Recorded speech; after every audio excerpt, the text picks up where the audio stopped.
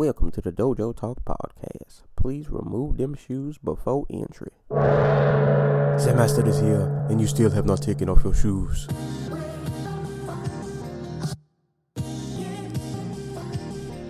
Yeah.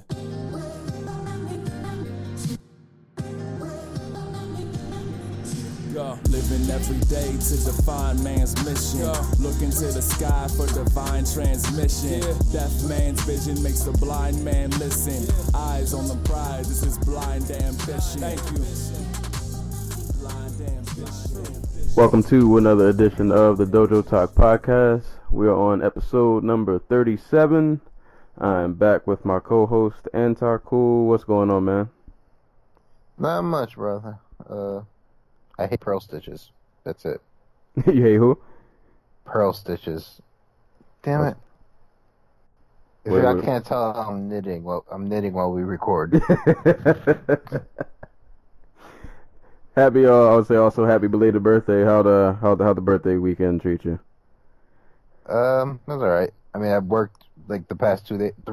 I've worked every day since last Monday. Oh Lord. Yeah. And I'm working every day this week, including next Sunday. So. Oh man. Yeah. The man is not doing you any favors. Going. The man is not doing you any favors.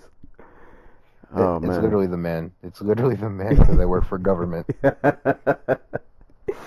Hey, we gotta get paid. We gotta pay bills and do all that stupid adult stuff. Until the Dojo Talk Patreon gets off the ground. Right. Hey man, we'll get there. We'll get there one day.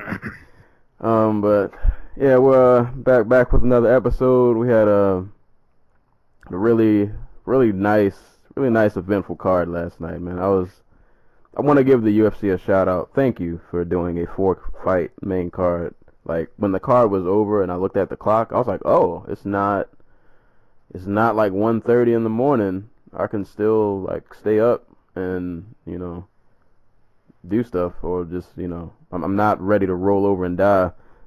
So, I appreciate the 4-fight main card. But, yeah, man, this card, which took place in Long Island in New York, pretty good card, man. Like, from top to bottom, this was a pretty solid card. I saw pretty much every fight, I think, minus maybe 1 or 2 prelims, but there was a lot of violence on this card. A lot of really close fights. Some fights that were not so close, which we'll get to, but I guess we'll just start from the top, man. Chris Weidman and Kelvin Gastelum headline. I'm going to just go out on a limb, and I will apologize to Chris Weidman. I was very wrong about this fight. Pretty much this entire week I was preaching that he was going to get his head knocked off, which almost happened in the first round. But he pulled this one out, man. It was pretty good performance. The first round, Gastelum, not even just the first round, Gastelum was really, I guess you could say, patient. I feel like he was kind of waiting it out to see if he could get to like the 3rd, 4th, and 5th and then kind of wear him down, because he wasn't being extremely active. But I'll also give Weidman credit. I think he enjoyed a good, 7-inch reach advantage, which he definitely used.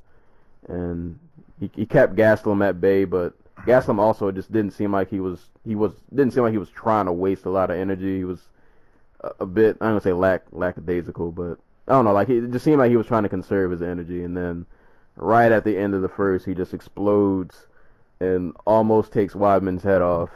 But it was literally like right before the round was over. So he followed up with a little bit of ground and pound, but he didn't get a finish. And then Weidman's grappling just kind of took over the 2nd and 3rd round. And I mean, props to Gastelum, because I think he got up a couple of times. And Weidman, it's a big man. It's a very big man. Yeah. And the grappling. Weidman is just throwing out there. Weidman's like 6'2". Kelvin Gastelum's like 5'9". Right. like Chris Weidman is a decent sized light heavyweight.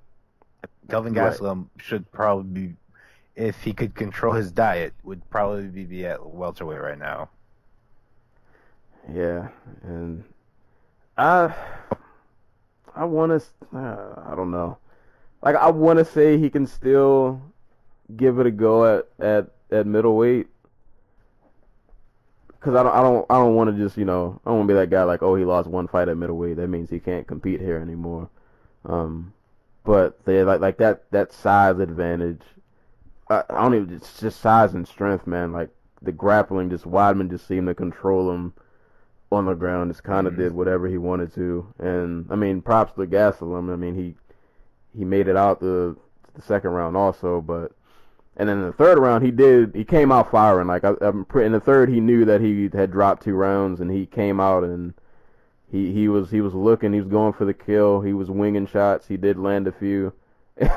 And shout out to his beautiful Floyd Mayweather moment that he had. I think Weidman had rocked him with like 1 punch, and then he tried to follow right up. Hand. Yeah. And then Kelvin Gastelum made him miss like the next 9 punches. It was a beautiful sequence. That was probably my favorite moment in like the entire fight. It was beautiful, but God, man, when Weidman got a hold of him on the ground, I kind of knew it was over in the third, and once he sunk that head arm choke in, it was that's a massive man child to, if he sinks a choke in like that on you, there's not a whole lot you can do. Yeah. Not a lot.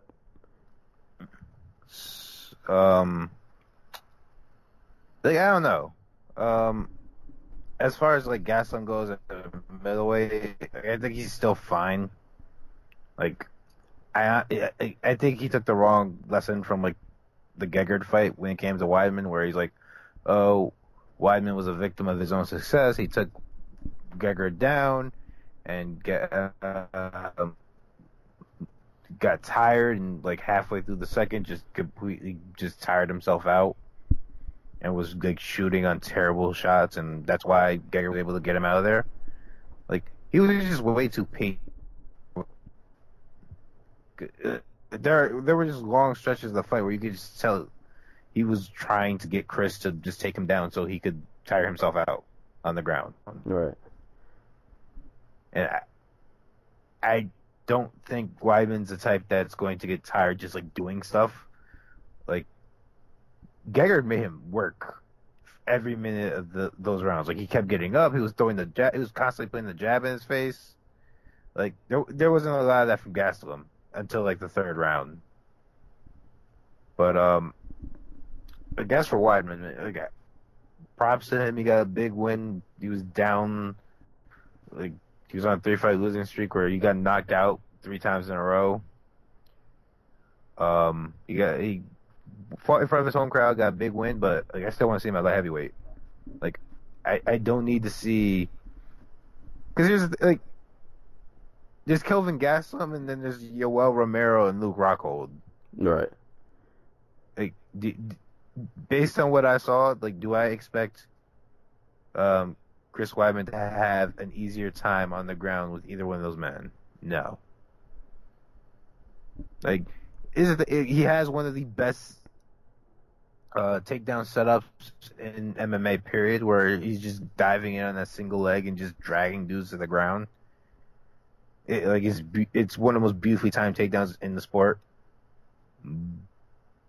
But I just can't get past like seeing him get so tired in the Rockhold fight that he just gets taken down and just pounded on for like 10 minutes.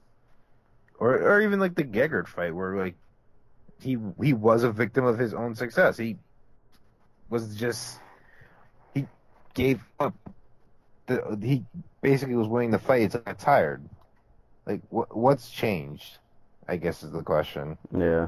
I don't know. It's kind of hard. I mean, I get it. You probably want to avenge that Rockhold loss, and then he goes and calls out Michael Bisping, like, no. Yeah, you're not getting that title. No one knows you're the real champ because they've seen you get knocked out 3 times in a row. Like, stop. Yeah, you gotta you gotta climb back up to get back in that. I mean, he's probably not too far from that conversation, but you still gotta work your way back up. That's because the losses in a row, like these were devastating. Like these were devastating losses. And nowadays, with the UFC just trying to cash in on like big fights, like Weidman up until he lost to Rockhold looked like he was on his way to being like the next, not Ronda Rousey, Conor McGregor draw, but like a guy who you could put on pay-per-view and he'll sell 500,000 to 600,000 every time he goes out, you know? Right. Like he still has, I'm the guy who knocked out as his selling point, and until Anderson Silva gets knocked out again, that's going to carry him far. So maybe they skip everybody else and just do the damn thing and make Weidman versus Bisping, but like I don't see it as likely. And honestly, I'm not even 100% sure Weidman wins the fight. Like, if he can't get Bisping out there in the first 2-3 rounds, I don't think Bisping gets taken out as easily on the ground as Gastelum did.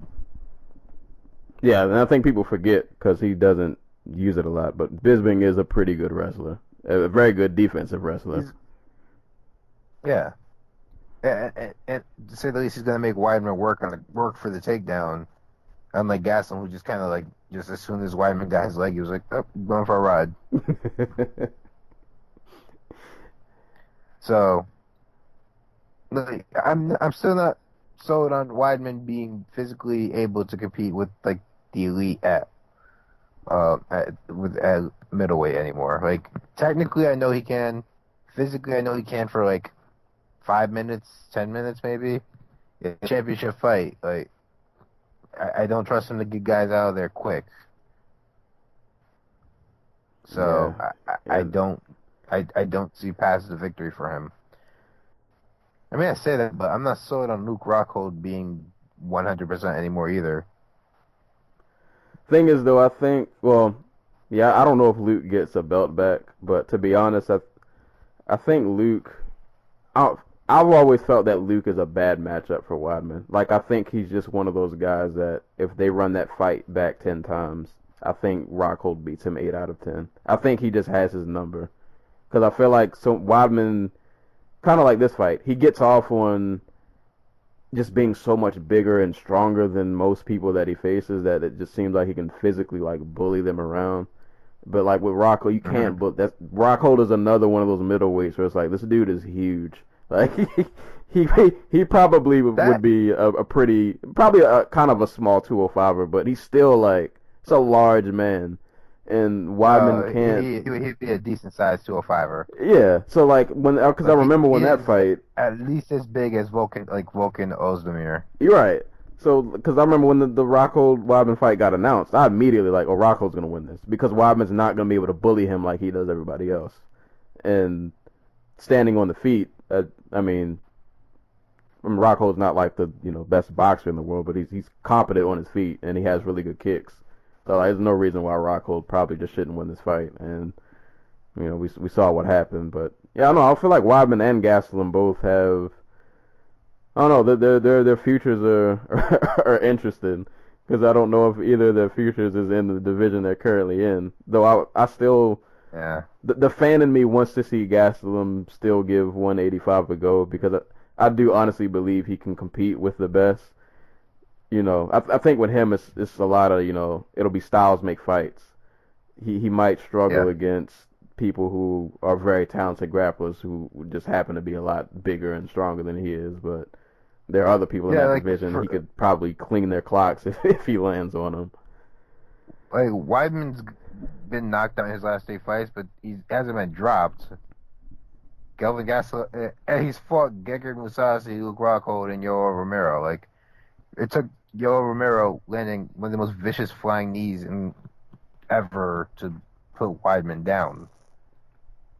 Like, and Kelvin Gastelum still managed to drop him in, what was it, the end of the first or second?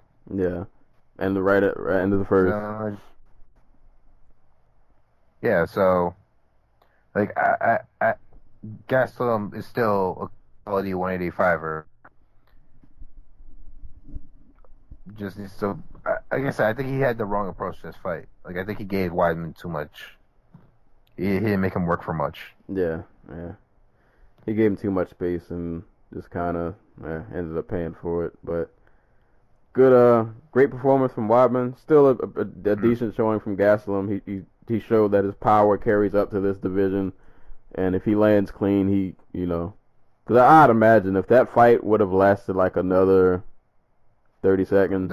That's what he said. If he had knocked down, he said if he had knocked down Weidman 30 seconds early round, he would have won the fight. Yeah, he probably would have gotten the finish because he floored him with that left. But hey, man, it is what it is. Weidman, he got his W. We'll see. I don't know. I don't know what the future holds. I definitely wouldn't mind seeing him at 205. 205 is always instant top 5 too. Right, instant top 5 in a division that. Huh? Like, tell me he does beat Jimmy Manuwa. I can see that. Just Manuwa just has those hands out, but no, he could probably grapple.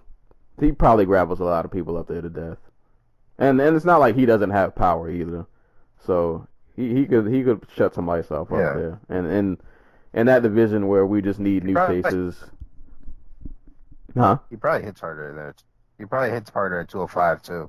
Right. Yeah. So I mean, he got a win at this division, so I feel like he'll probably stay. But yeah, I feel like he should give it a go at 205, man. Go up there, be a fresh face in a division that is always in need of new faces, even if they're coming from other divisions. Like I said, you'll probably instantly get your way into a title shot, probably within like a fight or two. And I don't know, maybe we'll get a Weidman versus Jones or a Weidman versus Cormier. I don't know. We'll see though. Both these dudes got some interesting futures ahead of them, depending on what division they decide to go to. And oh boy, this co-main event. This co-main event. I have to ask, what's with people, like particularly like wrestle-centric fighters, just trying to prove they are better wrestlers than Darren Elkins? You know what though? I know that Bermudez has never been the smartest fighter, but he had a pretty clear like road to victory in this fight, and he's just like, nah, I'm gonna go try to take down Darren Elkins. Immediately following a fight where a far superior wrestler and physical like athlete in Mirsad Bektik lost doing the exact same thing. I guess you go in thinking that won't be me. Boy. I mean, I'm not gonna lie though. I didn't think he would like dominate the wrestling, not at all. But I thought he would, if anything, maybe they would cancel out. I was definitely wrong. Elkins, and the thing about this fight that just bothered me was, I mean, like Bermudez definitely had moments where he was doing well, where he would land good shots, especially like in the third round. I think the third round I clearly gave him that round, but like I just remember definitive. Right, that was definitely the most definitive round. But earlier in the fight, those first two rounds, just he would throw like these looping right hands, and it was just like he was just asking to be put on his back. It was just like almost at cue. He was just like hopping the clinch. Yeah. He threw these. Elkins would like guard up, like put his hands up to defend, and he tried to dive down on his legs as he's against the fence. And it makes no sense because he can continue punching him. Or, like, even in the clinch, he just stopped working. I don't you. It, I'm just lost for words. I don't know. I think people. I don't know. I forgot because you even posted it on Twitter. What's Elkin's record in the UFC? He's 12. He's now 13-4. Yeah. So I think people like we see a lot of his earlier fights, and some of them. I mean, the Mursak Bektic fight was awesome. One of the greatest comebacks probably we've ever seen. But like a lot of his earlier fights, not some of the most exciting fights you'll ever watch.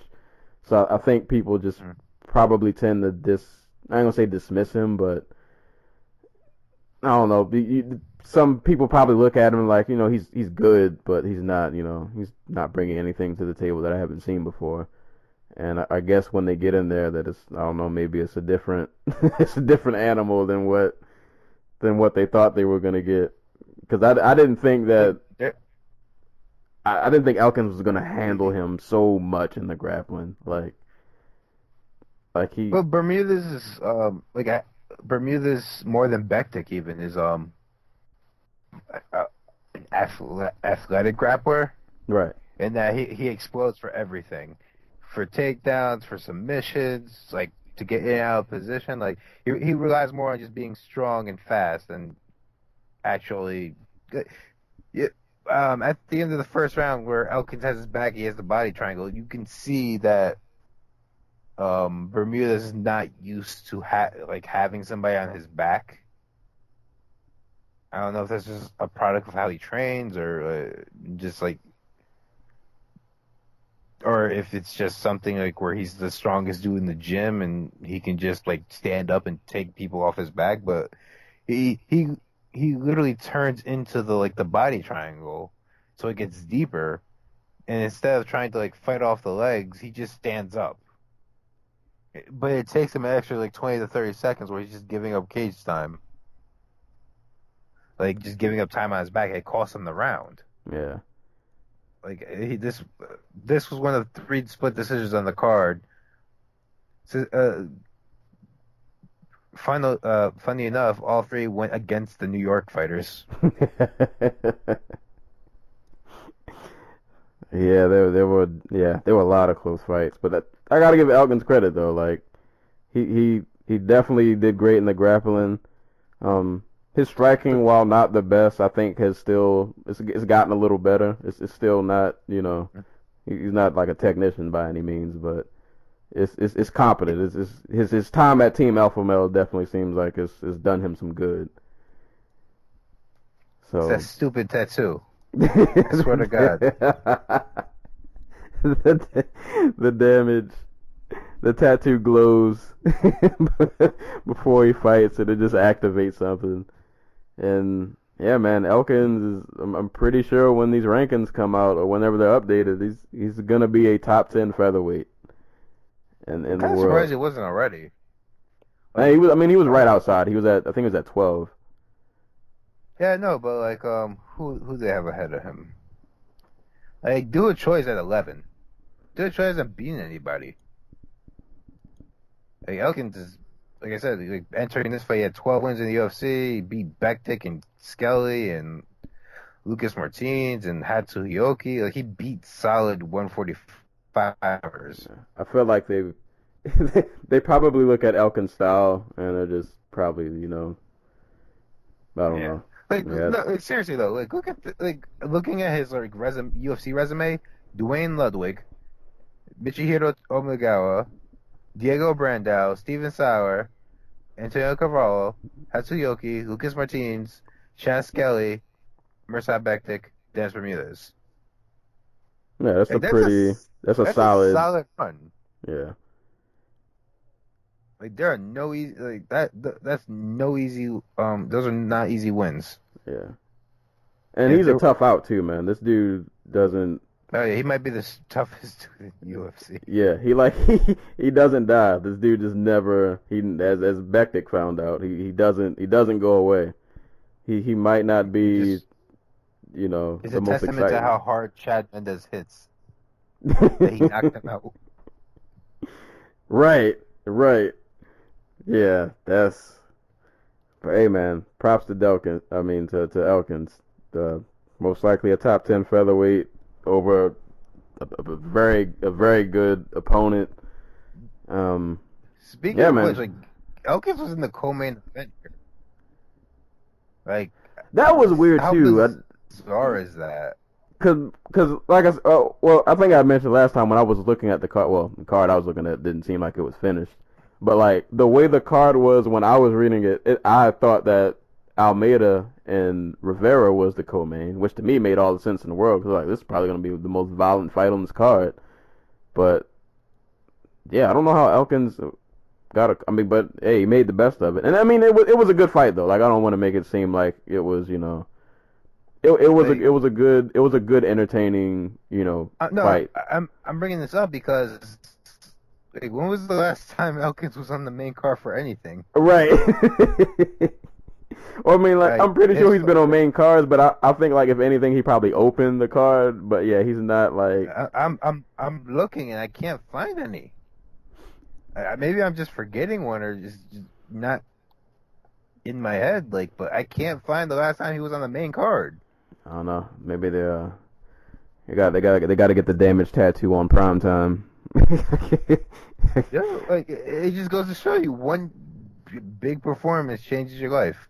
Dude, like I'm thinking this dude's never been on main card before. He goes out and gives like the gutsiest performance of the year against Bektik, and now he's co-headlining a UFC card on Fox. All right.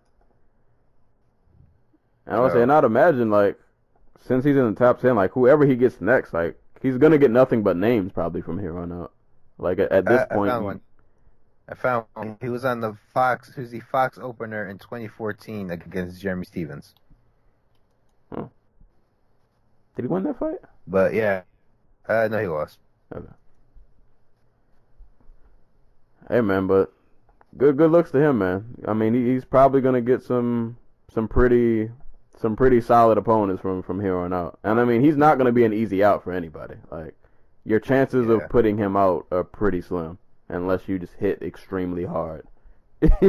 I'm thinking the Korean Zombie, Cub Swanson, or the winner of Jason Knight versus Ricardo Lamas.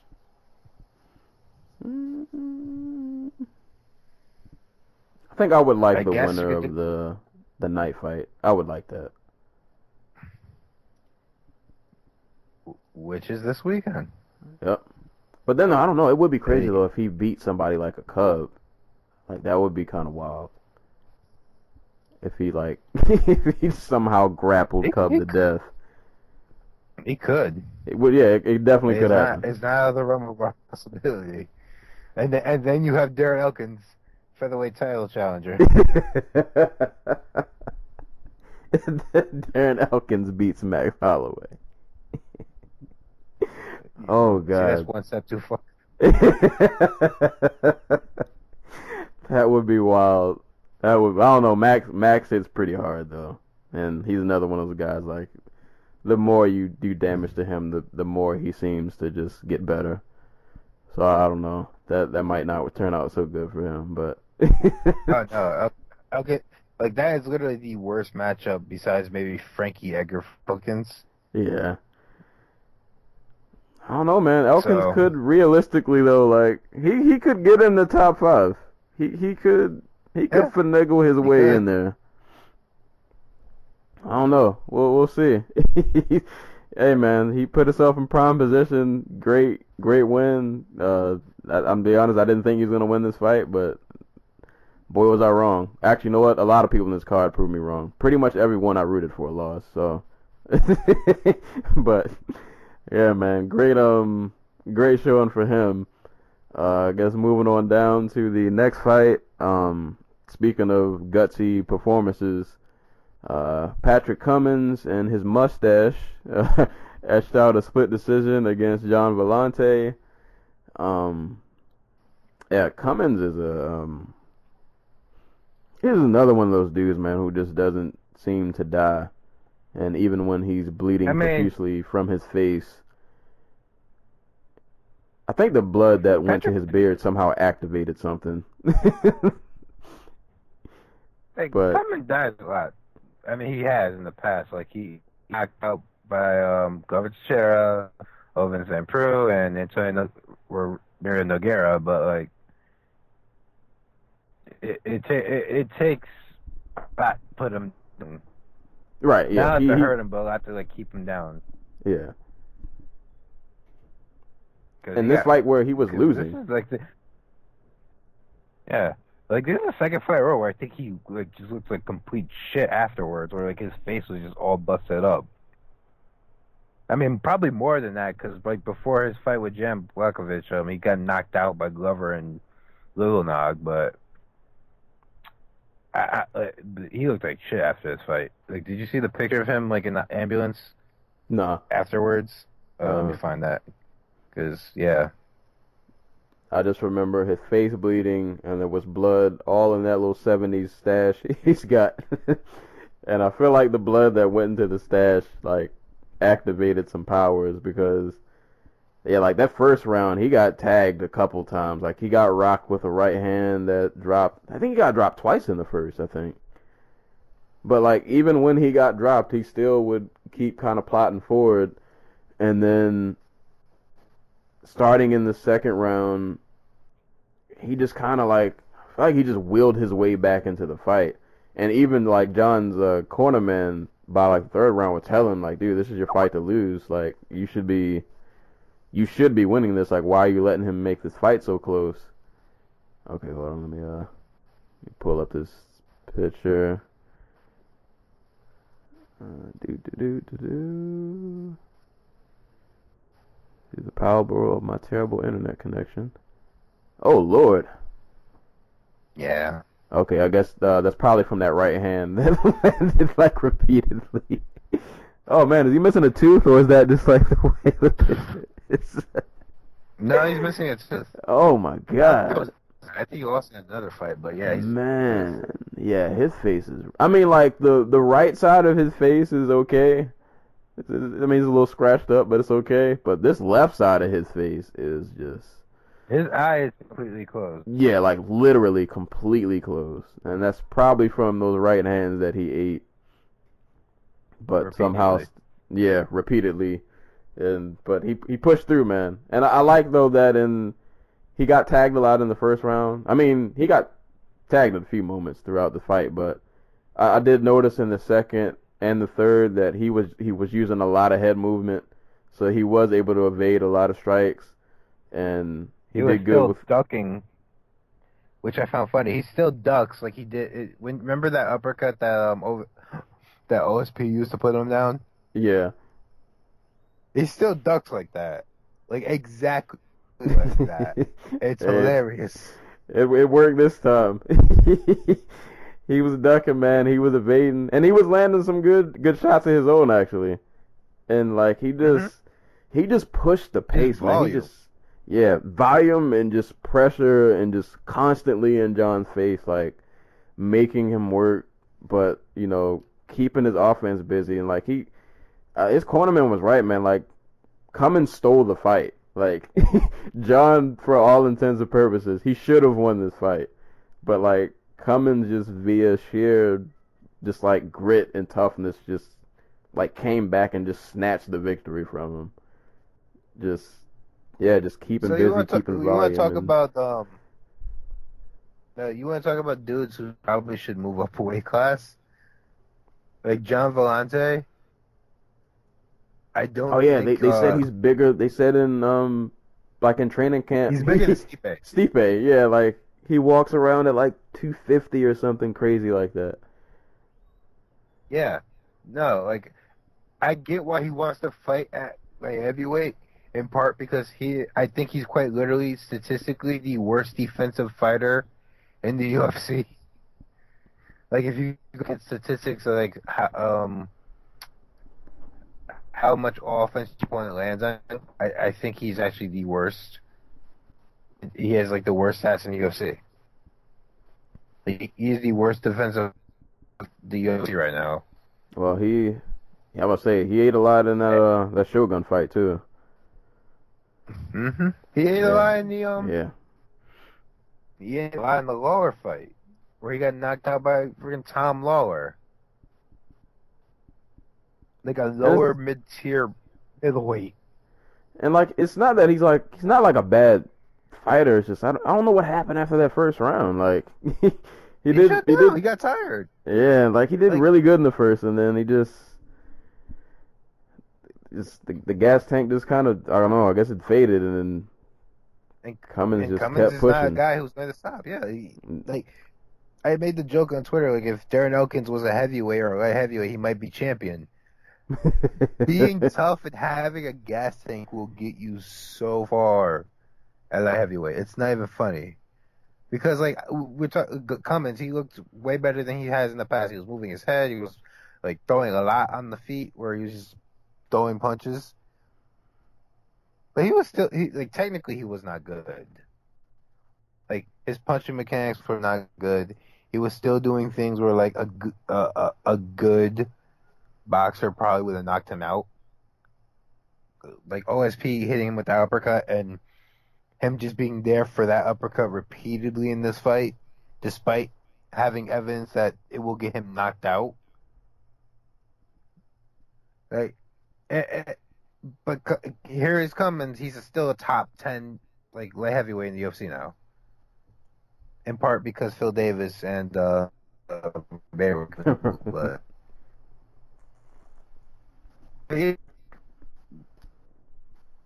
what did I do?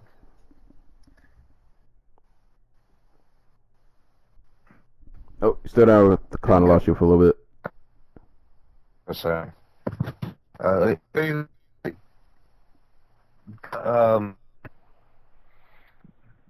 don't know. It just like looking outside this top 4 or 5 in the division kind of makes me sad.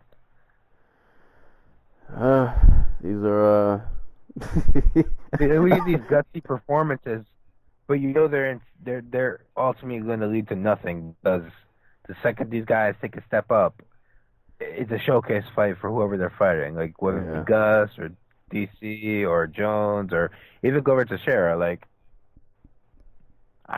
I can't see Cummins getting better, good enough to beat those guys. I don't know. Maybe he gets Shogun. I don't know. I feel like every week on this podcast we talk about this division and just how like Tyro is 2-0 in the UFC, and he's ranked number 14. And he's not like he's 2-0, but like two guys are Khalil Roundtree and Paul Craig. Wait, did he fight somebody else? Khalil Roundtree and Paul Craig. He is 6-0. He is number 14 in the light heavyweight ranks. That tells me everything I need to know about this division. We will pray for better days. See, Dave Branch, you could have been up here, man.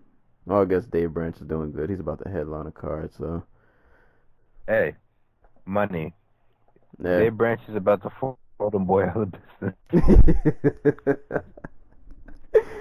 Shout outs to Dave Branch, man. Coming in the UFC, 2-0, about to headline a card. He's fighting Luke Rockhold, by the way. Hey, man. If he pulls that off. Dave Branch, hey. And I can honestly somehow see him winning that fight. It will not look pretty. I guarantee you, it'll look terrible. But I could. Rockhold, like I said, I don't know where Luke Rockhold is because even when he won the title, he didn't look good. Like there was just something off about him in the Weidman fight. And then the next time we saw him, he gets knocked out by Michael Bisping. Yeah. So like yeah, I don't know. It's gonna be an interesting fight. Probably not a great idea. It's the same night as Triple G and Canelo. So if Branch happens to pull off the upset, perfect like perfect idea. If Branch pulls off that upset, the only people that are gonna know about it are the people in the arena and maybe like 2 other people that are watching. But that's another convo for another day. That scheduling is mind blowing, but moving on. This main card was really short. This opening main card fight, though, man. This was probably the fight on the card I was looking forward to the most. Jimmy Rivera and Thomas Almeida. We had I think Almeida was number 9 and Jimmy was number 4. Awesome fight, man. Really, really good fight. I was pulling for Almeida. Unfortunately, he came just a bit short, but they both had moments. Jimmy looked really, really good, though, man. Like, hand speed was just on point. He was throwing that straight shot down the left because Almeida just doesn't. His head just always kind of seems to be in the line of fire. Like, he doesn't really move his head off the center line much, so he got clipped a lot more than he probably should have. But like I said, man, Rivera just really good hand speed, good at not putting himself in too many bad positions. I think I definitely gave the first round to Jimmy. The second round was really close, but I think I gave it to Almeida because he towards like the middle and latter half he came on really strong. Kind of seemed like he was finding his range, and I think he had clipped Jimmy. It was a really brief moment, but he staggered him for a really brief moment, and he did land a really beautiful head kick. Even though Jimmy just kind of seemed like he kind of ate it, but Yeah. it was a really good head kick.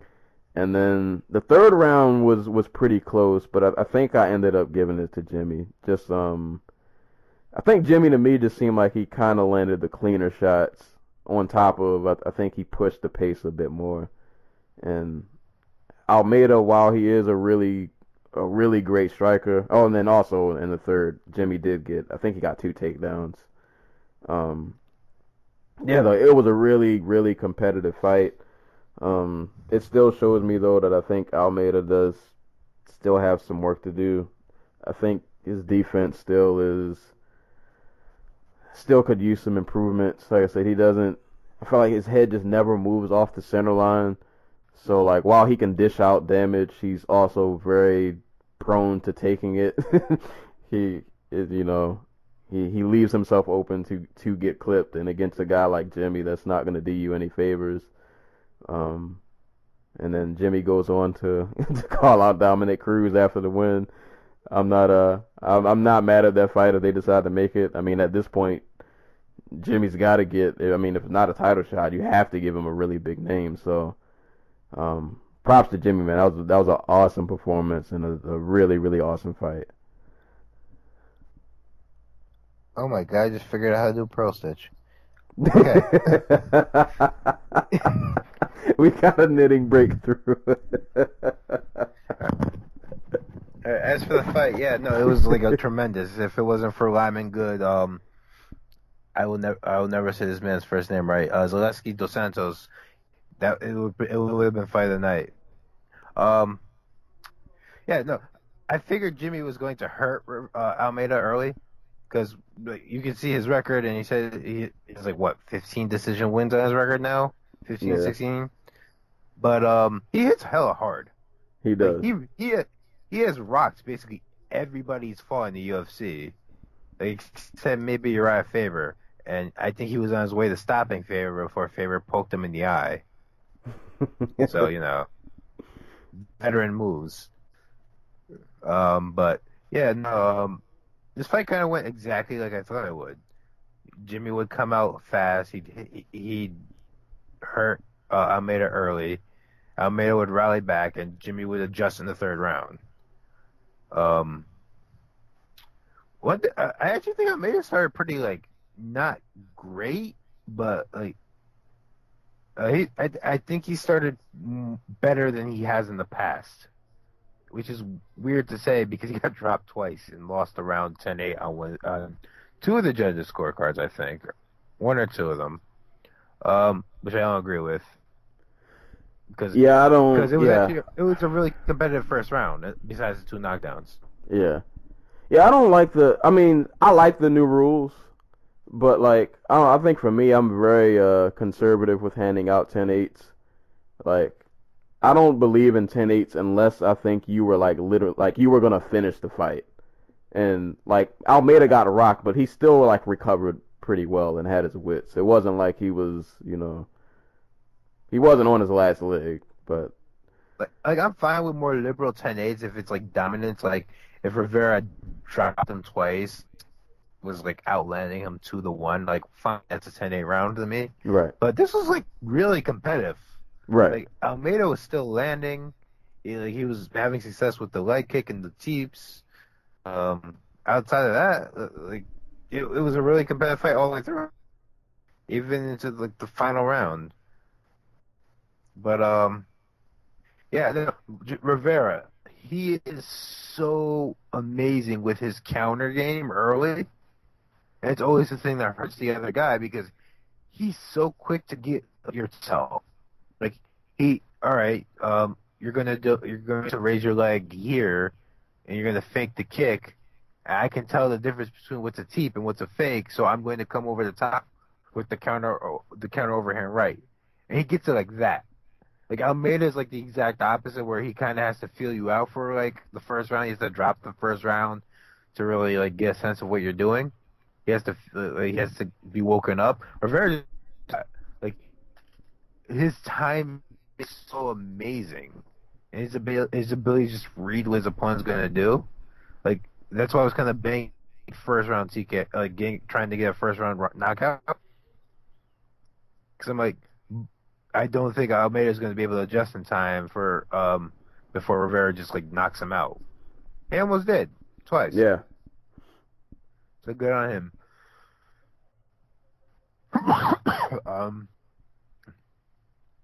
That's why Cruz interests me. Because if Rivera get one of Cruz's tells early, he can put him on his back, and that really interests me. Like, yeah. I don't think Rivera is going to be like just completely lost on the feet. Not at all. Not with that hand speed. Nah, man. That dude, he's the real deal. He I think this cements him as another one of those, he's an elite in that division now, I think. Absolutely. Yeah. Just a reminder, like, this dude's on a 20-win streak. Or a 20-fight win streak, I'm sorry. He lost his second pro fight. And that's it. Yeah, He's won 20 then, straight. Like, it's not even like he's beating like no names. Like, right, he's beating Faber. He beat Brian Kelleher, like Jesse Brock, Joe Roberts, like Jared Papazian, Abel Colum. Like, these are guys who, if you follow the regional scene, at one point were probably like a win or two away from being in the UFC, where being a win or two away from being in the UFC meant you were a really good fighter, and not that the UFC had a really big roster where they needed to fill spots. Like Sidamar Honorio, Anthony Durrell, Carson Beebs, and then he gets to the UFC, he beats Pedro Munoz, Yuri Alcantara, Thomas Almeida, and Uriah Faber. Like, he is ready for... He's as ready as he's ever going to be for the TJ Dillashaw's, Dominic Cruz's, and Cody Garbrandt of this division. Right. So one of those should be his next fight, and nobody else. Like, I'm sorry, Rafael and Sun Sao, but like I want to see Jimmy fight somebody in a fight that has like meaning. Yeah, I feel like we should just jump to Jimmy and Cruz, especially after Jimmy called him out, and then Cruz said, he had talked to Jimmy, and it was like, Jimmy, was like, yeah, I respect you, and Cruz was like, yeah, you should respect me. So I feel like we just need to make this. Like, let's just not waste Jimmy. Don't waste any more time. Let's Cruz also saying you need a belt to hold up them little pants if you want to fight me. So. Oh man. Always with that quick wit. I'm digging that. Yeah, man. So, Cruz is always ready with the counters. But yeah, man, that was an awesome fight. For Almeida, I still believe one day this man will fight for a title. I don't know if he'll hold it, but I think he'll fight for one. But I mean, no shame in his losses. So far he's only lost literally to the best of the best. I mean, he lost to the champ, well, who would eventually go on to become the champ, and then this loss to Jimmy. I just feel like if he tightens up that defense a little bit, like he'll be a problem for pretty much anybody. I just think at points he just kind of leaves himself too open to be hit. Like, what really stands out to me, like, he doesn't bend at the waist, like at all. So he's just like straight up in the air the entire time. Yeah. It's like that head is just a target. Like, he starts with his head on the center line, and like sometimes he'll move it out of the way, but like his defense is mainly just to, like, throw the double, throw his hands up and like try to block. And like sometimes he'll get like a parry and a hook to the body, leg kick type scenario, or he'll move his head and follow up with like a right hand or something, like something that ends up on his highlight reel. But I don't know, like I'm not becoming less sold on Almeida as a future contender, so much as like I'm questioning if he's making the right moves to get to that point. Because I think eventually he'll build momentum back up and he'll beat two guys and like he'll get a title shot anyway. But I'm curious if he's been ready to win it. Yeah. Wait. It's a weird thing just happened. You started sounding. My apologies. During the recording of this podcast, my laptop repeatedly overheated. So I had to do a few edits. This is one of them. There might be another one coming. Back to the show. Alright guys, welcome back to the Dojo Talk podcast. I apologize for the technical difficulties. If I've done my due diligence as a host and an editor, I will have edited this some funky way to transition right back in. So half this podcast was recorded yesterday. The other half is recorded Monday on the 24th because my laptop overheated and just shut off, and then it repeatedly shut off.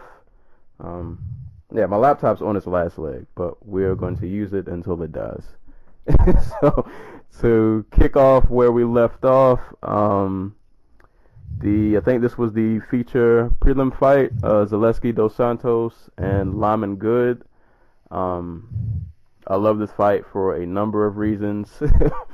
For one, it was a really good, really great, entertaining fight. For two, Lyman Good's cornerman probably gave some of the best, most realist advice I've ever heard.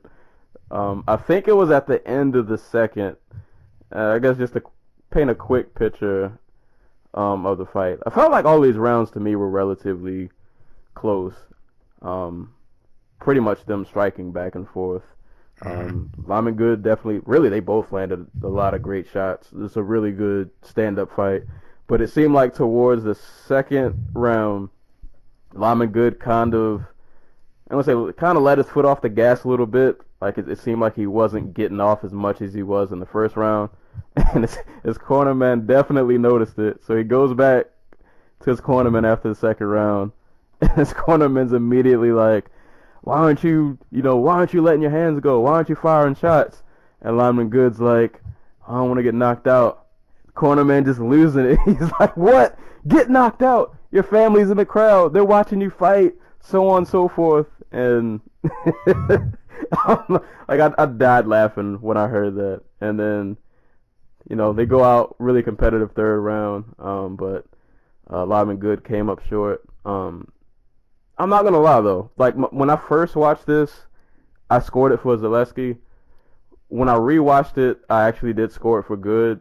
But like, I could definitely see, I'm not against Zaleski winning at all. Like, it was a really, really, really, really close fight. Definitely one of the best prelim fights, and a good showing for both gentlemen. And just shout out to Lyman Good, man. Former Bellator champ. I think he was injured for like 2 years, wasn't he? So, okay, so I think I've told this story before elsewhere, but Lyman, before he fought Ben Askren, destroyed his shoulder. Actually really badly. He popped it out. It came out the socket. Oh. and I know this story because my aunt used to be a pro fighter with Team Tiger Showman, so she trained with the Rivera and Hall and Nick Pace and Luis Galano and Lyman Good, and she was there when this happened. So his shoulder pops out of his socket.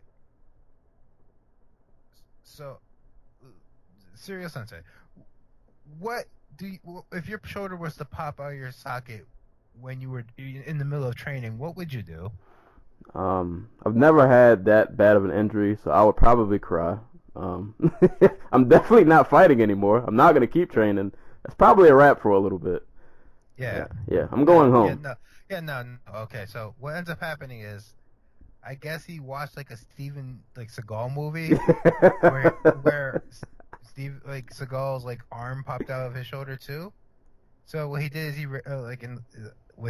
is he ran straight into the wall, shoulder first, continually trying to pop it back into place. Oh man, that's straight out of the old kung fu movies. And that is where Lyman Good's injury woes began. Oh, he man. lost a year of his career in Bellator as the champion and came back and got beaten by Ben Askren, and has not looked the same ever since, despite having mixed success in Bellator, in the UFC, and CFFC. We are getting a diminished version of Lyman at this point. But I think in the UFC he did miss. He missed 1 year because of an anti-doping violation stemming from, I want to say it was a tainted supplement and he got sentenced to 6 months or something like that. But he also missed a year because of injury or something. I don't remember what for. He had a fight booked and everything. Actually, I can look it up since I'm right here. Oh man. But he had a fight booked against was it?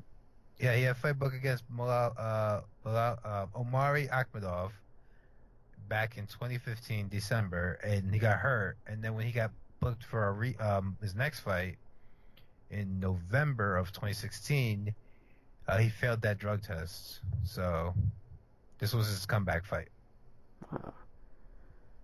He didn't look bad. No, he did not. He looked really good actually. Just probably if he would have put a bit more pressure in that. He might have edged it out.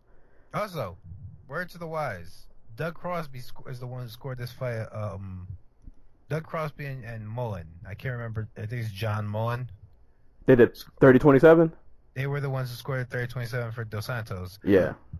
Mullen is a how I say this? Mullen's a respectable dude. I think he just turned in a bad card, but Doug Crosby is because I was actually listening to the Jordan Breen show earlier today, and they were going in on him and TJ DeSantis were just going in on Doug Crosby. If you've never seen that piece about how Doug Crosby goes about refereeing judging fights, it's the most pretentious, asinine bullshit you ever see. He has beef with a bunch of people in New York. So Diamond Goods from that area. How do they still let him judge though? I don't know. He is such a dick. and the thing is, it's not like he's a dick and he doesn't know. He revels in it. He revels in being just a bad person and a bad MMA judge, and it's almost like he does it on purpose.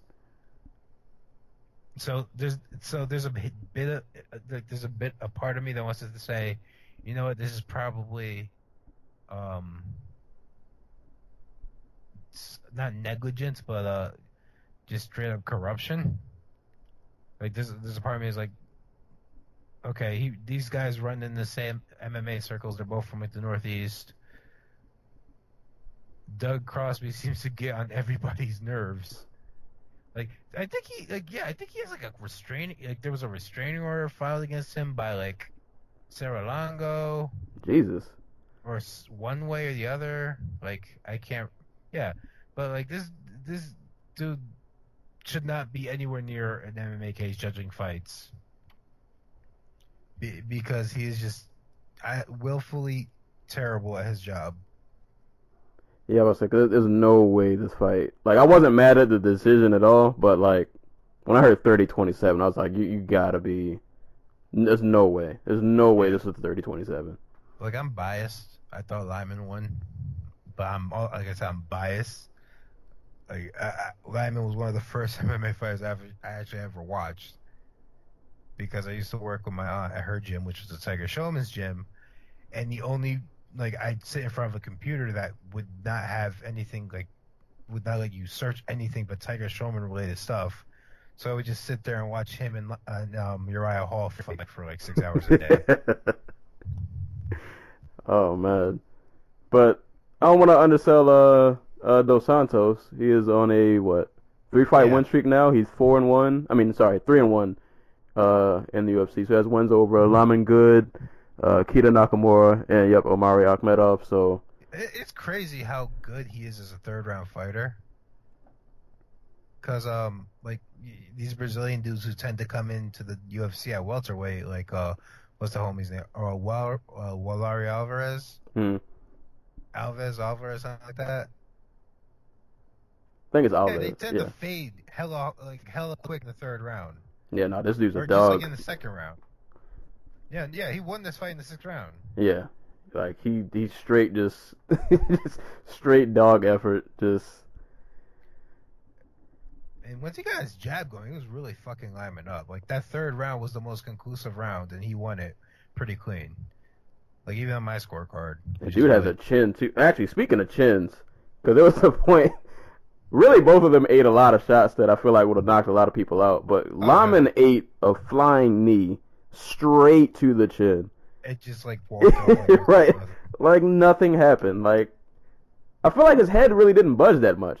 I don't know. It was weird. I've seen this man's freaking, like, jawline slash. Yeah, like, this dude is... He's got that, guy, what's the Bellator guy's name who won the belt? Hector Lombard? No, the lightweight champ who beat Chandler and the freak. Brent Primus? Yeah, like, they both have that, like, freakish build where it's like they look like superheroes.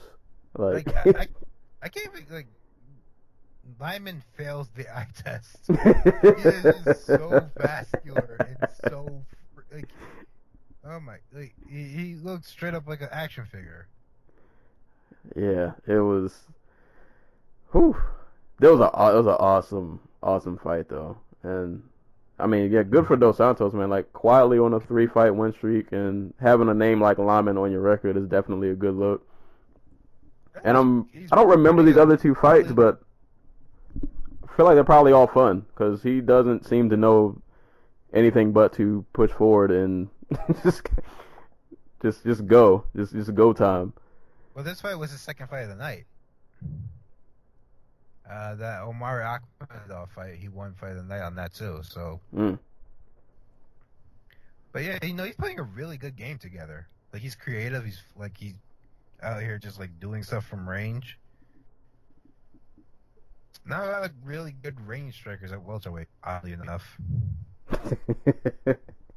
Like, there's Wonder Boy and Condit. That's basically it. Like, Gunner's not a good range striker. That's basically it. Like, there's not a hell of a lot of dudes who can just fight at range. Well, we'll see what happens with these two, though. I definitely hope to see Lyman again. I mean, I'm pretty sure he'll be back. And now I'm on notice with Dos Santos now, so I'm pretty sure next fight, whether he loses or wins, somebody's, it's going to be nice and violent. Lyman should be like Nick Catone, where like Nick Catone fights on every Jersey card ever, and it's just like the worst fight on the card. But like Lyman's the exact opposite. He just fights on every New York card because they're in New York like 6-7 times a year now. So just throw him on 3 New York cards a year. Hey. And they'll be entertaining fights, regardless. Mm-hmm. And with that chin, I don't know. I'm all for it. I'm definitely all for it. This kind of makes me mad that the Bilal Muhammad fight didn't happen because that would have been fun. God. Oh yeah, because Bilal beat Randy Brown. The mean fight. Yeah. Yeah. Oh yeah, that definitely would have been fun. But yeah, awesome showing from both of them. Really great prelim fight. Actually, a lot of these prelims were pretty good. Moving on to another violent fight, one that did not go to decision at all. Eric Anders and Rafael Natal. All right, so I'm going to say two things up front. I should hate Eric Sanders. Just background on him. He was a part, I think, somebody can correct me if I'm wrong out there. I believe he was a part of the Alabama Crimson Tide team that beat my Longhorns in the 2010 college football championship. 2009. Well, yeah. So I should hate him. Part of me does. Small part of me does. But I did watch him in LFA. I saw like his last fight before he got signed. Obviously freakishly athletic, really big. And for someone who hasn't been training in MMA that long, he's not the most well-rounded dude, but like he's pretty solid. And when I saw he was fighting Natal for his first like UFC fight, to be honest, I did not think he would win. Like that's a tough task for your first UFC fight. And yeah, he passed flying colors. This dude hits incredibly hard. Like incredibly hard. I don't know what happened to Natal at one point where Anders rocked him. I think he caught him with like a left, and then he did like a flying knee against the cage. And I don't know if it was the knee that had Natal kind of dazed, but like he did this like running stumble from one end of the cage all the way to the other end. And I don't know what he was trying to do. Face first into the cage. Yeah, I don't know what that was about. I'm going to credit it to Anders probably just hitting him so hard because Anders just looks like he's freakishly powerful. And, yeah, that fight didn't last too long after that. Yeah, he went to the other side of the cage. I think he got beat up on a little bit. And then I think the fight ended, like Anders doubled up on a left. And the second left just shut the lights out. And like, it was a punch that reminded me of Stipe knocking out JDS. Like, it was just a straight cannon that landed directly through his chin. Yeah, and he just died. Like that was it. And in his UFC debut, like not that like Natal's like a world beater, but I'm impressed. Like to fight someone with that much experience in your debut, and not only did you win, but like you literally like you cleaned his clock. Props to him, man. Natal's a dude who went the distance with Robert Whittaker. Like, he's tough, and he's not a dude who you should beat when you've only been fighting for 2 years. Right. So, like, huge props to Anders. Comes out here and just, you can't ask for a better debut. You really Not at all. Not at all. A mollywop. A straight mollywop. That run, though, oh my God, that run to the other side of the cage. Oh, man. I don't ever want to know what it's like to get hit that hard and have that. I don't want to ever know what that feels like. But, man. Yeah, like, just going back really quick, Natal is a good fighter. Like, a really good fighter for middleweight. But he's also kind of just a reminder of like the athletic gap between the very elite in the division and everybody else. Because like it's him, Tim Boach, I'm trying to think. Our boy, crap, he just signed. Who was the dude who just signed with Glory? Oh, Camozzi. Chris Camozzi. Like these are all talented fighters who, when you see fight elite fighters, you just realize there's just a huge athletic and technical gap right between the two sides that just can't be made up for with just straight up toughness. And it just blew him out the water and proved that he is athletically, at least, on that other side. I really liked in the post-fight interview, he was talking about how he fought, because he fought at LFA 14. Like, oh god, that wasn't even a month ago. Yeah, that wasn't that long ago at all. And he got injured in that fight. Yeah, but he was talking about how in that fight he was crowding himself, how he couldn't really finish Allen because he was every time he would land a punch, he just like he would close the distance himself and just crowd him. instead of just trying to go for the finish and trying to connect that range. And he changed that up here. Like, that was something he focused on for this fight. And it's crazy to think in just, probably like 2-3 weeks of training, that was something he focused on, was able to do against a fighter who is so much better than basically anybody else he's ever fought. Right. Oof. So, great signs. Anders, one of the, he's not even young, he's 30, but he's one of the guys coming up at 180 who you have to pay attention to, because the rest of the division is old and has beaten the crap out of one another for a few years now. And I do hope that, I don't know if it'll be like a poster child for it, but I think it's good that someone who has that great of an athletic background, I mean, as much as I hate Alabama, they're a top school for a reason. So I think it's great that somebody of that physical talent, found their way into the UFC. I think his story was that he tried out for Canadian football, and I guess that didn't pan out. So yeah, he signed with the Cleveland Browns for a little bit, but I don't think he made the team. Yeah. So he tried football, it didn't work out. And I think he said jiu-jitsu was the first thing he got into, and then he ended up getting an MMA. So hopefully other athletes follow, man. If they're more freakishly powerful. Well, this failed football players in combat sports is nothing new. Like your Matt Mitriones, your Brendan Schaubs. Oh yeah, that is true. What's the dude's name? Was Seth Mitchell?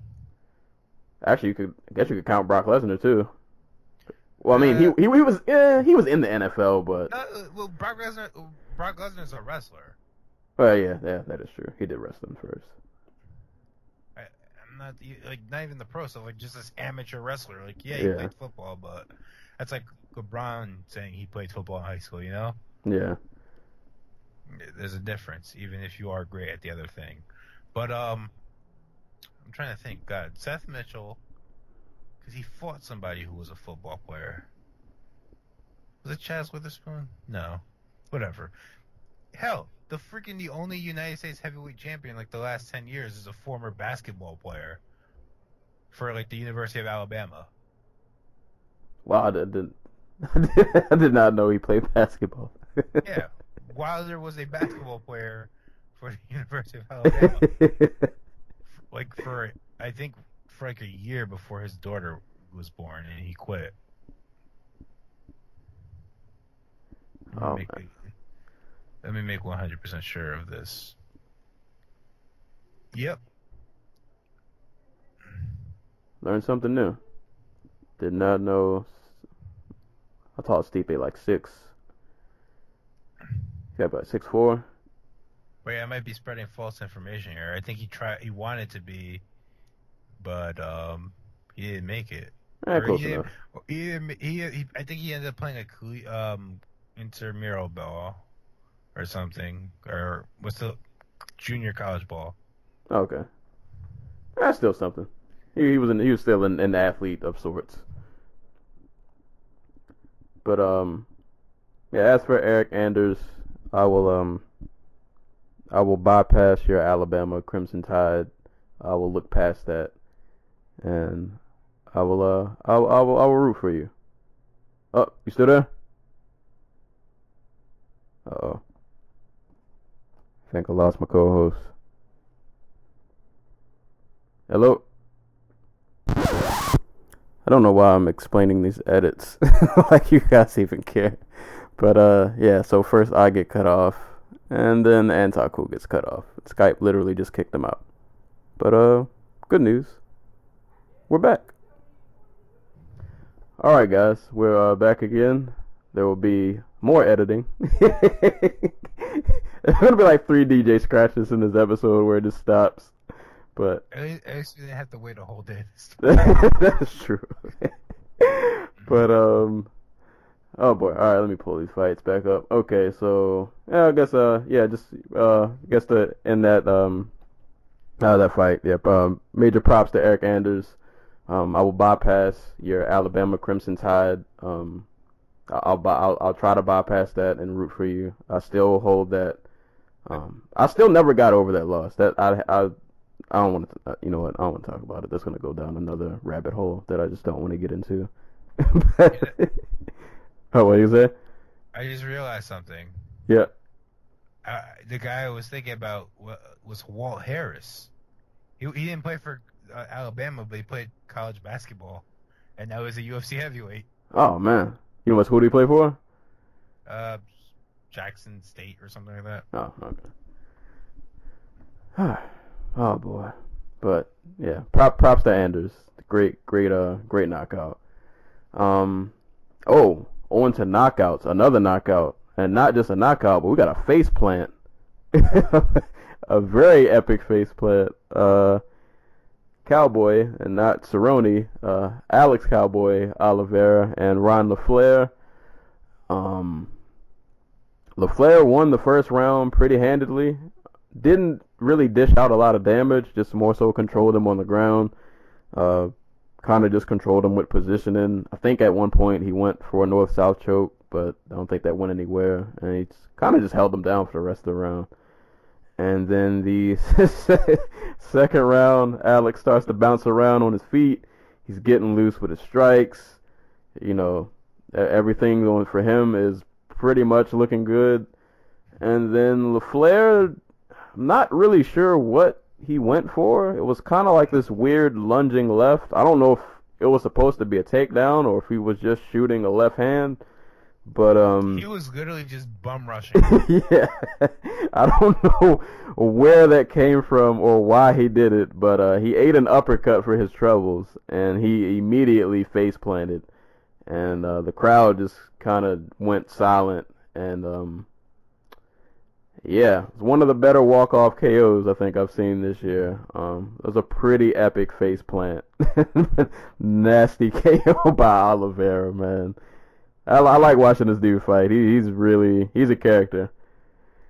Thank God Wyman won, because otherwise this would have been like the Sweden card where like Gustafsson got knocked out in the first round, and it's like 4:00 in the morning, and all the Swedish all the Swedish fans are just pissed, like they just watched their hero die. They stayed up till 4:00 in the morning to watch their hero die, the freaking Anthony Rumble Johnson, because. Like, all the New York fighters on this card, like Lyman Good, Rafael Natal, Ryan LaFleur, Brian Kelleher, Frankie Perez. Frankie Perez is a local dude. I guess, that didn't count because they're both from around here. John Volante, Dennis Bermudez. Yeah, not a good night for them. Mm-mm. Besides Jimmy and Shane, like, Weidman was the only high point for them. But Alex Oliveira, this dude is just like a straight up, just straight up powerhouse. A very large welterweight. Who used to fight at lightweight. Right. Who ragdolled Will Brooks around like he was a child. Like after blowing weight by like 7 pounds. Yeah. But... Oh yeah, I forgot. But still, yeah, this dude is. It's a scary gentleman. Dude, Alex Oliveira is like one of the very best pure athletes at welterweight. I'm not sure how much of his skills transfer all the way up the totem pole, but like he's getting better. He's getting significantly better. Like that uppercut was a thing of beauty. Oh yeah. It was Patrick Cummings OSP-esque. Oh yeah. And then he fights, like in this fight, he has that long, really like kind of just awkward style. He's just kind of bouncing around, and I feel like LaFleur just got frustrated because he couldn't get a read on him, and he was like, you know what, whatever, I'm just gonna go for broke. And it didn't did not pan out too well for him. It was really funny. It was funny. Brian Stan or John, I think it was John. No, it was Brian Stan, because I know exactly what you're about to say. They were saying that he was having too much fun. No. Oh, okay. No, but that was funny too. Like one of them made the comment that like that Oliveira had to make it ugly, and freaking Ryan LaFleur had to be technical. Like Alex Oliveira is a way more technical striker than Ryan LaFleur. Right. Like at least when it comes to the striking. and we saw it here in the final sequence where Oliveira. I think Oliveira was trying to back him up. I don't think he was trying to actually just take him down or push off on him, but it was just trying to like scare him so he would back off and like he could get a read on him. Like it was a feint of sorts, and Oliveira was just like, "Fuck that," and just hit him as hard as he could. Man, and like there was no. It was weird because when the KO happened, the way the cameraman was positioned, like he was almost too close that I didn't even see what happened. Like you just saw LaFleur bum rush, and then a second later he's just on the ground, and like I didn't even know what happened until the replay. And yeah, that was it's another thing I don't ever want to experience or know what that feels like to just. I mean, it doesn't hurt. You're unconscious. I'm just saying. That is true. You see, you gotta be lucky. LaFleur was lucky in the sense that he didn't survive. Yeah, I guess like it touches your chin and then your body just gives out. But I imagine you gotta wake up with some kind of headache or something like. Oh no, he definitely had a concussion. Yeah, like that was a pretty hard fall. And Ryan LaFleur is a really like a good fighter. And a tough fighter. Like this is only his second loss, first time ever being knocked out. So a big win. And so I don't, like I said, I don't know how high up he goes because he's such a bizarre. Like, there's a dude who was literally a cowboy before he decided to just pick up like MMA in 2011. Hey man, like, he was a rodeo guy. He was a professional rodeoist or whatever the hell they call themselves.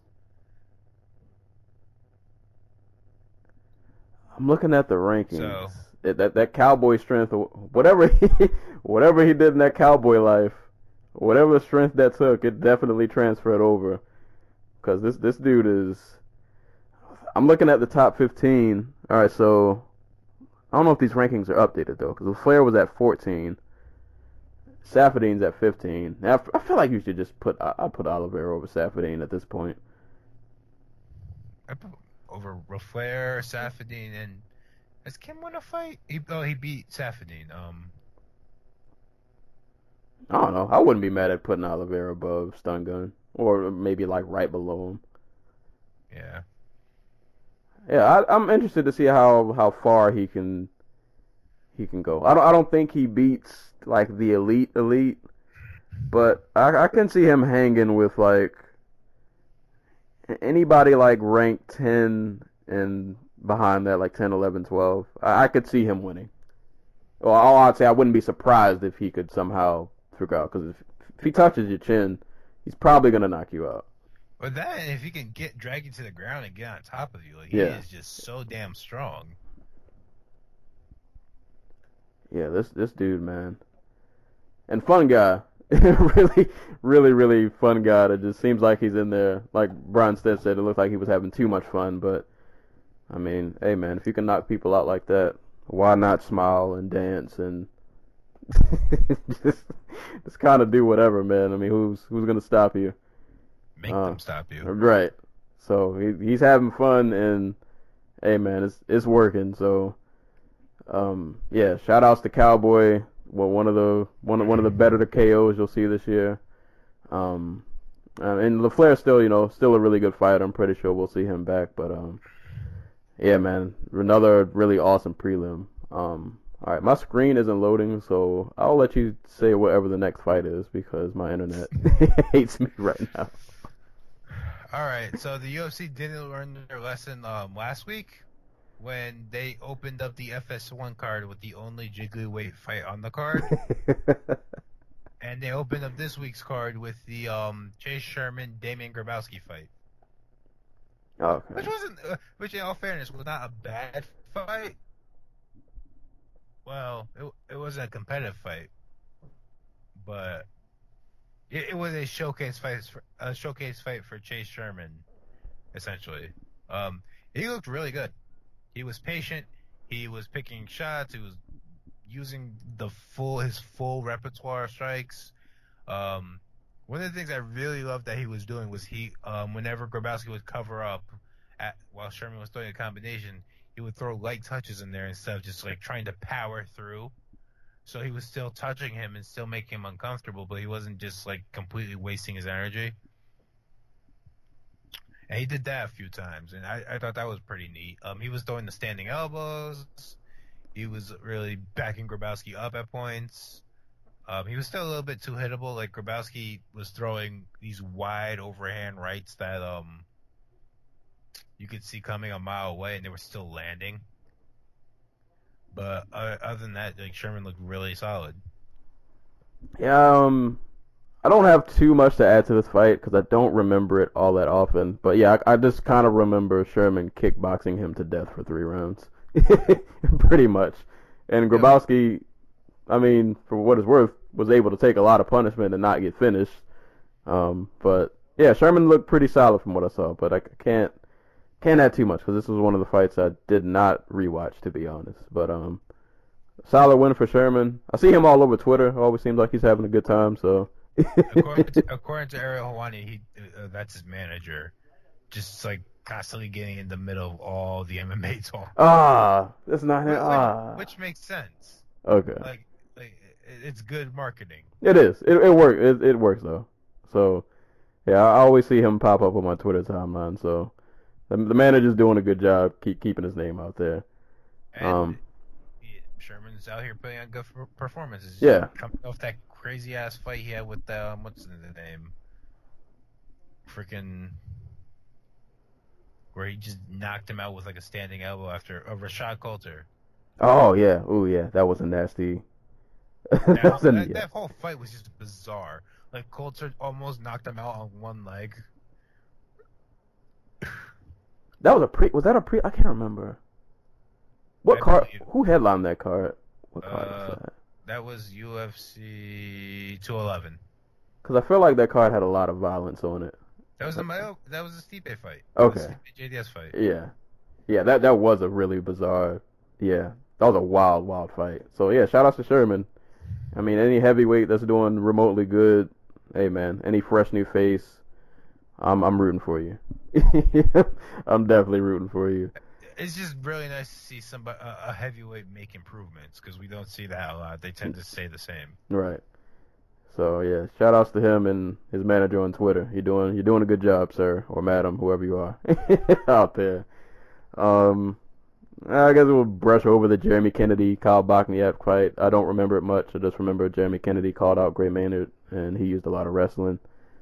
I will say Kennedy had a really great takedown entry where he had the double collar tie on Bochniak as Bochniak was coming forward, hit him with a knee. As Bochniak went up to he was standing up straight. Kennedy, feeling Bochniak pressing forward, ducks down, and it's a double leg. It was one of the prettiest takedown entries I've ever seen. So props to that. But other than that, it was a pretty boring fight. Boring. It was a boring fight. Or it was a fight where a lot of stuff didn't happen, I guess. It by itself, in a vacuum, it's not a terrible fight. But it's nothing you have to rewatch. Yeah, we'll see if we get that Gray Maynard fight. Test that wrestling out. See how good that Canadian wrestling really is. Yeah, man. Yeah. Against. Yeah. I don't know, I could see him. Actually, you know what? I'm not going to get into it. I'm not going to. Just leave it alone. Is it weird that people feel sad for Gray Maynard? Yeah, I didn't. I wanted to leave it alone, bro, because I was like, I could almost see him maybe winning that fight. But then I don't know, because if it's straight grappling, though. I'm just saying, because, remember before the Edgar fight when everybody hated Maynard? And after, the what was it, the Guida fight where everybody hated Maynard because he was boring. But now it's just but I mean, now everybody just feels sorry for him, and it's just I mean, I guess at 45 he's doing okay though. He's he's not the Maynard of old, but there's something left in the tank. He's still got something left in there.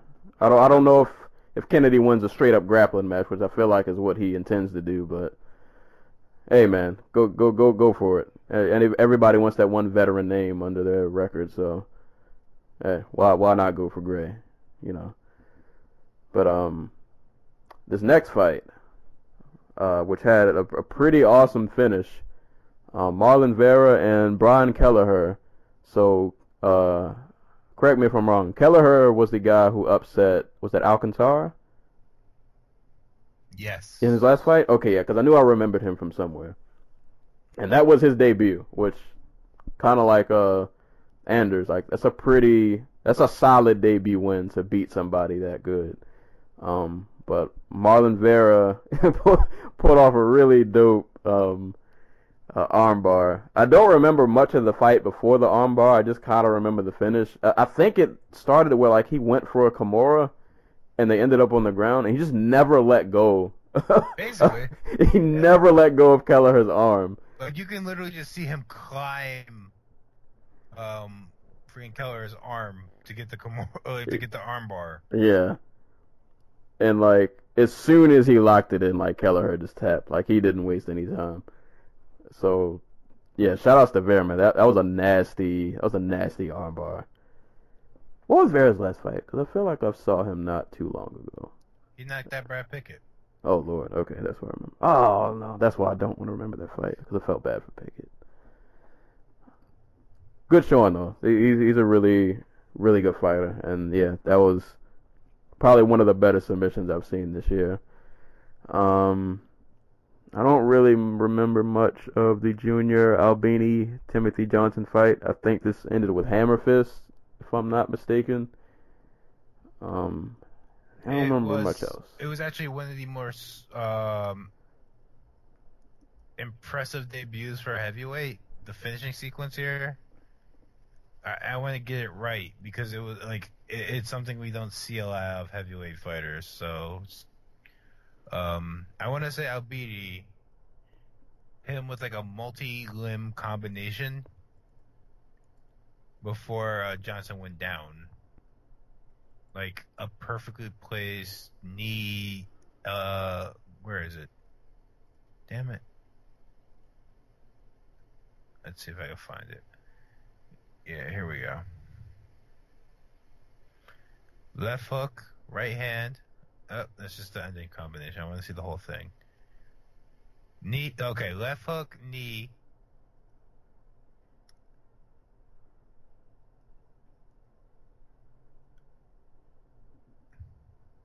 Yeah, so left hook, knee, left hook, right hand, and that down goes Timothy Johnson.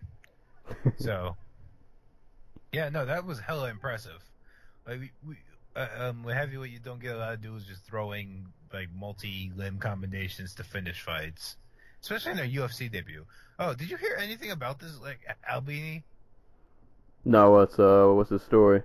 So Albini has been poor his entire life, and he's been so poor that like he couldn't afford like toys for his daughter, so she's been playing with like shampoo bottles. Oh no, yeah, they did mention that during like the pre-fight. And he was like, "Yo," he was like, "I literally got my first paycheck this week for doing all this like just like showing up, I guess." Right. So they paid him, and he went to Target and got his daughter toys. It was like the first time she's ever had toys in her entire life. Oh man. And he got a performance of the night bonus, so it's another 50 G's on top of that. Hey man, that's awesome. I don't know if like Brazilian taxes, like I know they're high. So, but yeah, that's something. Props to him. Like it's just a really feel good story. Yeah. That's why we follow this sport is like for stories like that. So. Yeah, I'm looking at him. Hey, he's only 26, so yeah, he's got plenty of time to get even better, and especially in that division where age is always on your side because you can be like 45 and still still bang. So yeah, man, definitely props to him. And like I said, any heavyweight that does remotely good, who's a fresh face, they're worth keeping an eye on. And yeah, that's definitely a great story. Shout out to Target. They got some good stuff in there. Just throwing that out there. My favorite part. My favorite part about being somebody called him Fat Little Machida Baby on Twitter. And now I can't get that image out of my mind. He is a big boy. Fat Leota Machida. Speaking of which, Brian Sand made the point to bring it up during the broadcast. Albini's legs are fucking huge. Like, actual tree trunks are attached to his legs. They are ridiculously big. Let's see if I can get a visual real quick. Junior Albini. Like, he has a light heavyweight like top build, and like his legs are just like the world's biggest man, like a strong man's.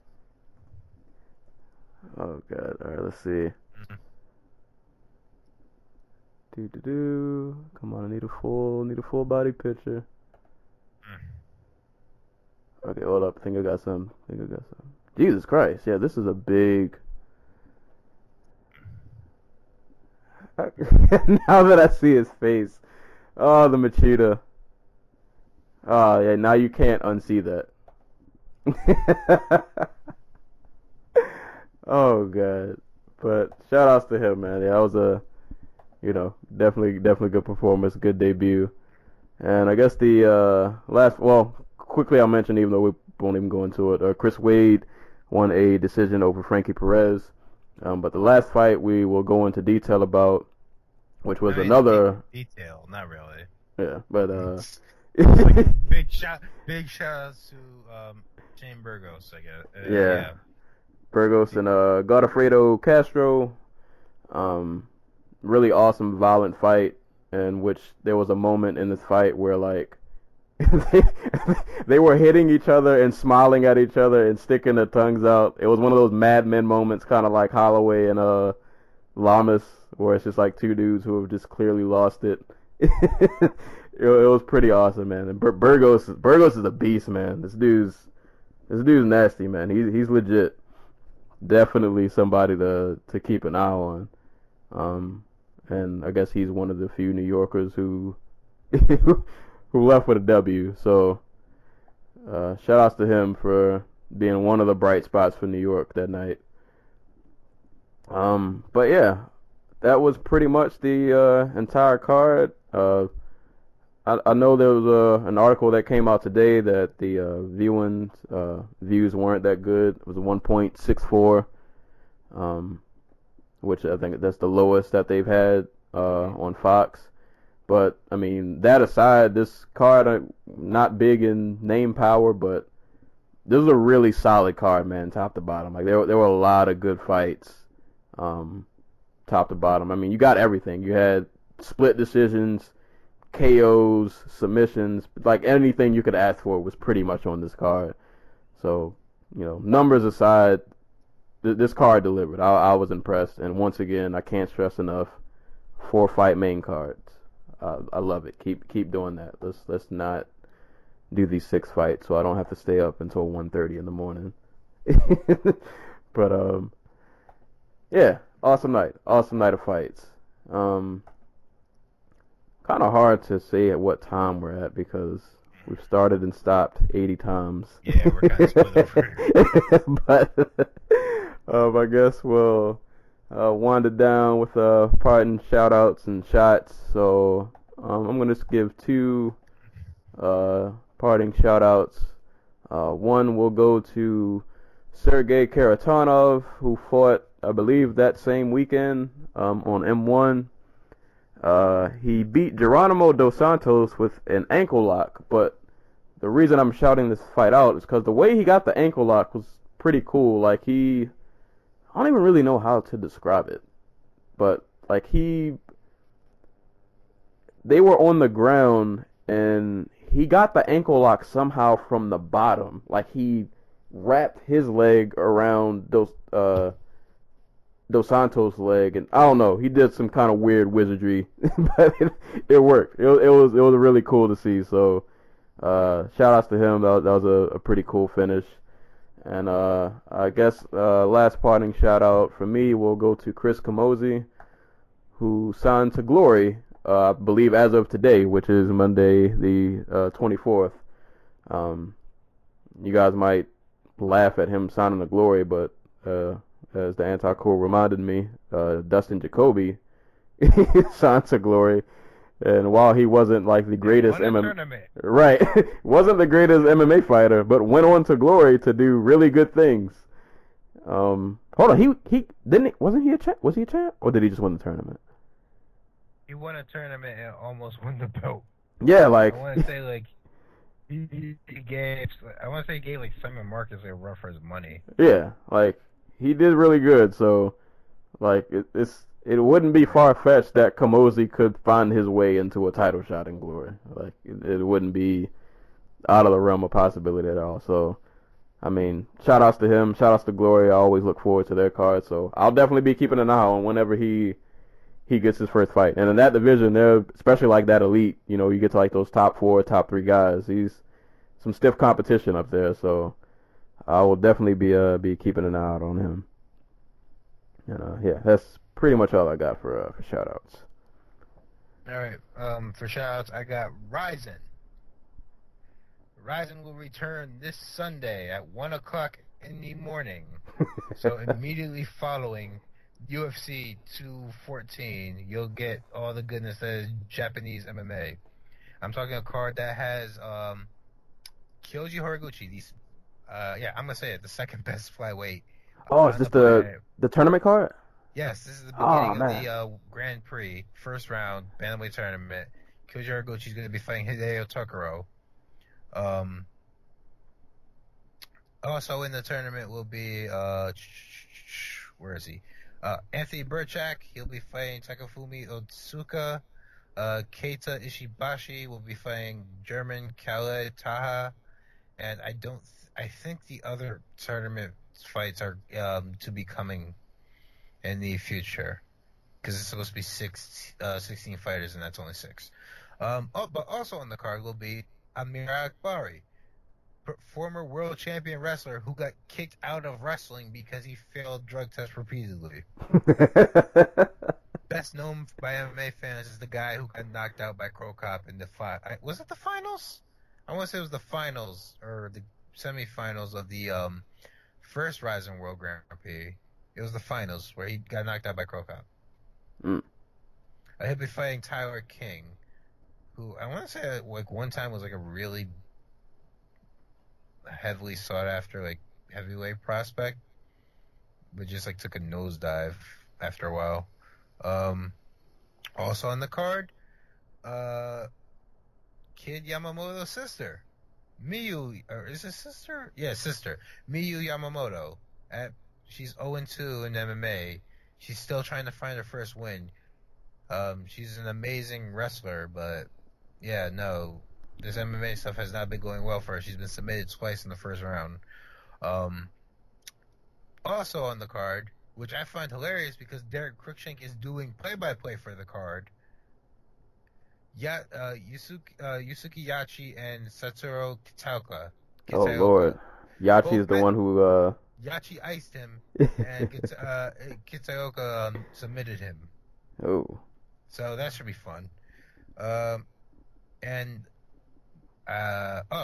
Nasukawa, best prospect in MMA, literally elite striker, as in a guy who's fought competing champions in Muay Thai rules and has knocked them out. He's fighting on the card in a mixed rules fight against another kickboxer, Kaiserman Saiga. And Gabrielle Garcia makes her return. She's fighting an actual fighter this time an actual fighter her size, in Oksana Gagoeva. She is an arm wrestling / boxing national champion Russia, apparently. I'm not sure how accurate that is. I can't find anything about her record. And of course, my favorite, King Reina, will be fighting former pro wrestler Lade Tapa, King Reina, for those who don't know, is like a 5'3" judoka. She is probably most famous by from her Rising debut, where she submitted Jazzy Gabbert, who was eventually supposed to fight Gabriel Garcia. She also beat Shayna Baszler, so earlier this year. So I don't know. I'm looking forward to the card. I think it's like $20 for the stream. So if you got some spare change and Jones DC didn't slate your bloodlust, this should be fun. And my second shout out, parting shot. Let's go weird. Remember Alexandra Albu? No, it doesn't ring a bell. Who's that?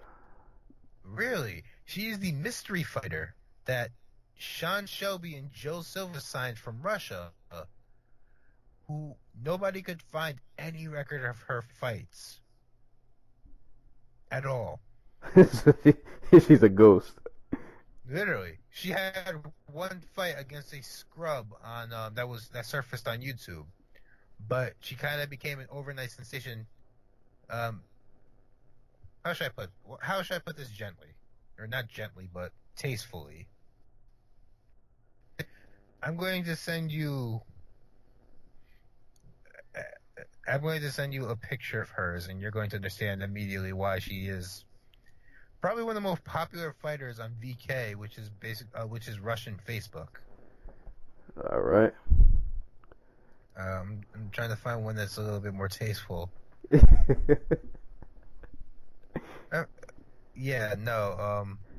struggling here because let's just go with this one. It's she's wearing all her clothes.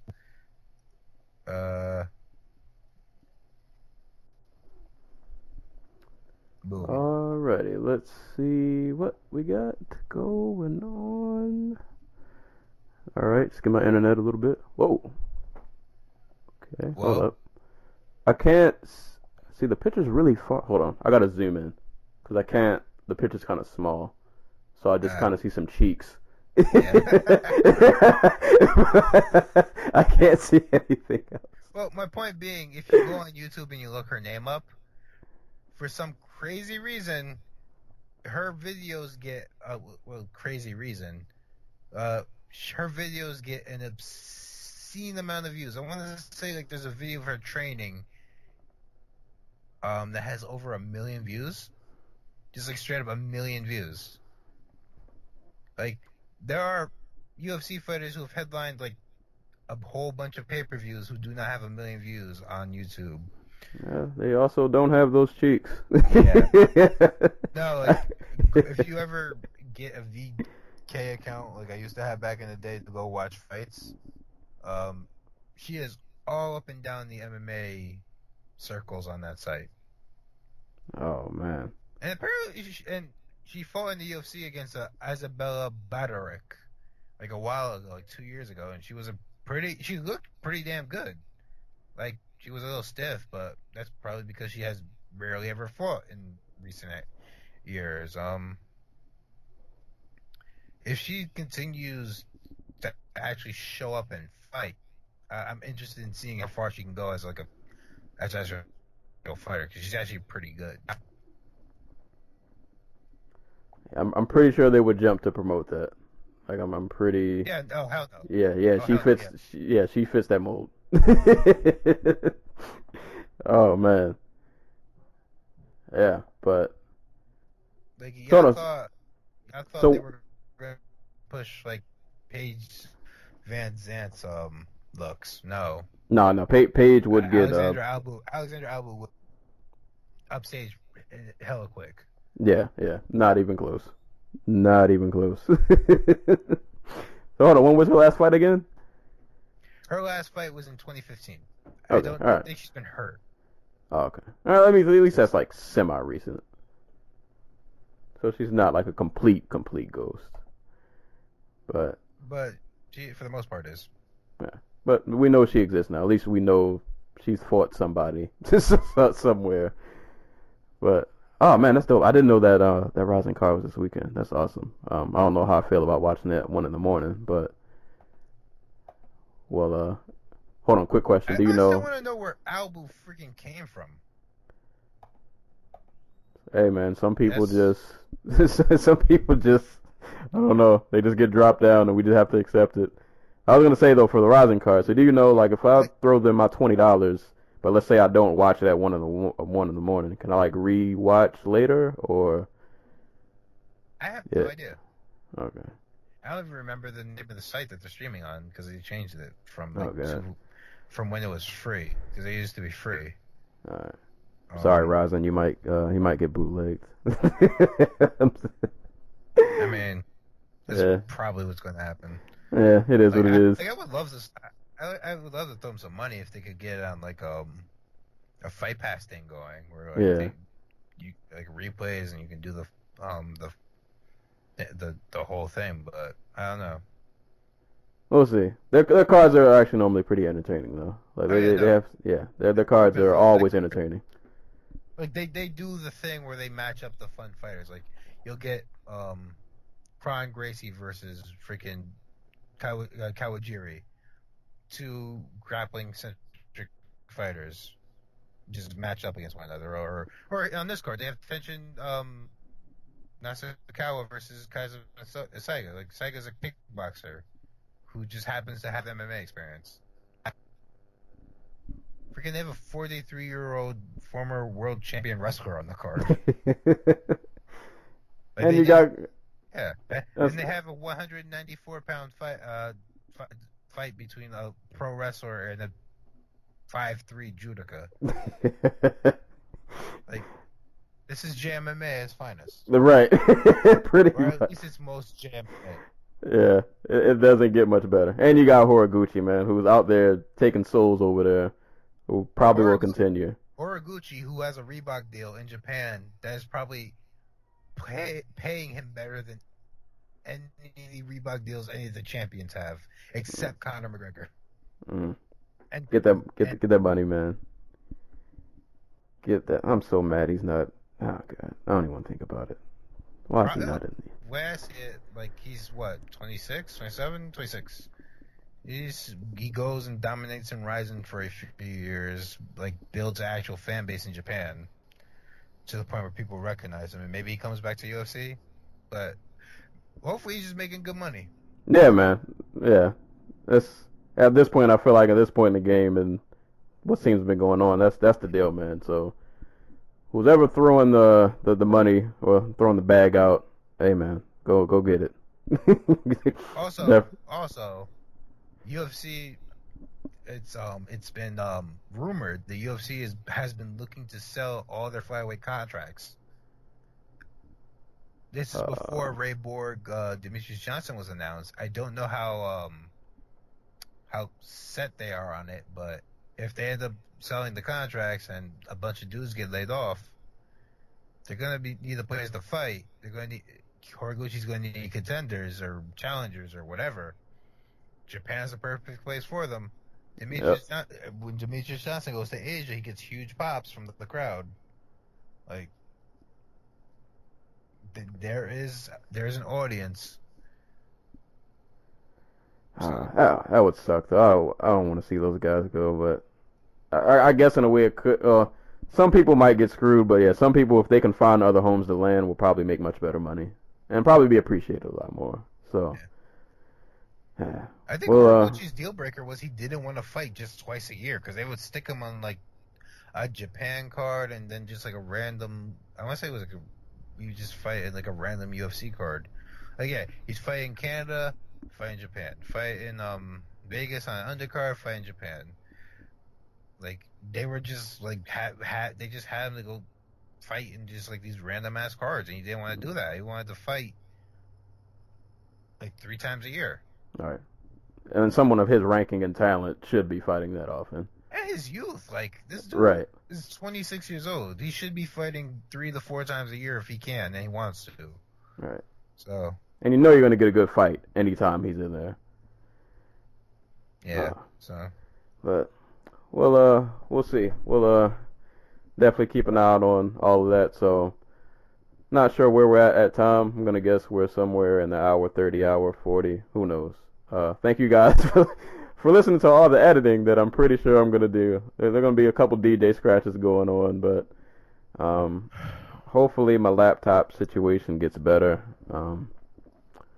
Yeah, I don't know. I'm holding on to a thread, but I'm already starting to look at other laptops. So hopefully this will be fixed and errors will not happen so often. But yeah, we got Jones and Cormier coming up this week, so you guys know definitely we'll be covering that, and hopefully I'll be at a fight party watching that happen. I cannot wait for that card. So. That'll be going down, and pretty sure the MMA world will keep up enough news to keep us entertained throughout the week, so there'll be plenty more to talk about. But, yep, that's pretty much it for today. Thank you guys for listening. Quick question. Oh. I have a quick question before we go. All right. If Cormier loses again, does he retire immediately from the sport? Because I don't think Gatu is the right phrase for it, but this Jones rivalry is way too important to him for me to see him coming back and think he's going to get third crack at it. Yeah, I don't know if he retires, but if you ask me, should he? I mean, unless you can drop to 185 or you want to give heavyweight another run, which I don't know if he would want to. I wouldn't be mad if he did do it, but yeah, unless you're looking to switch divisions, yeah, you might as well retire. Like, there's nothing else at 205 for you. You've beat everyone there is to beat, and I mean, as much as it would probably suck that you ended your career knowing that you couldn't beat the one man who, you know, you wanted to beat yeah, the one man you wanted, like. It's like the Goku Vegeta thing where Vegeta's chasing Goku this entire time, but like he never seems to catch up. You know, that would suck, but I mean, you kind of got to face the music at that point. Like, there's no. I mean, at least you got the belt. I mean, you hit the pinnacle of the sport, even though some people will hold it against you because you didn't beat Jones. But you know, whatever. You still had great wins. You bodied Rumble twice. Like, how crazy is that too? By the way. Freaking people like hold the fact that John Jones couldn't make a freaking date. Right. Stan Cormier. Yeah, like he can only fight who's there. And everybody who was there, he beat decisively, I might add. So, yeah, I mean, yeah, if I'm him, if I lose to Jones, I probably would retire unless you want to give another division a try. But, yeah, if you lose and you want to stay at 205, I don't really see the point. But, we'll see, man. That fight's gonna be awesome. Every time I see a trailer, I get so hyped. But yeah, we'll see what happens. But as always, anytime people are being kicked and or punched in the face, we'll be there to talk about it. Hopefully, we will see you guys soon. So until next time, peace.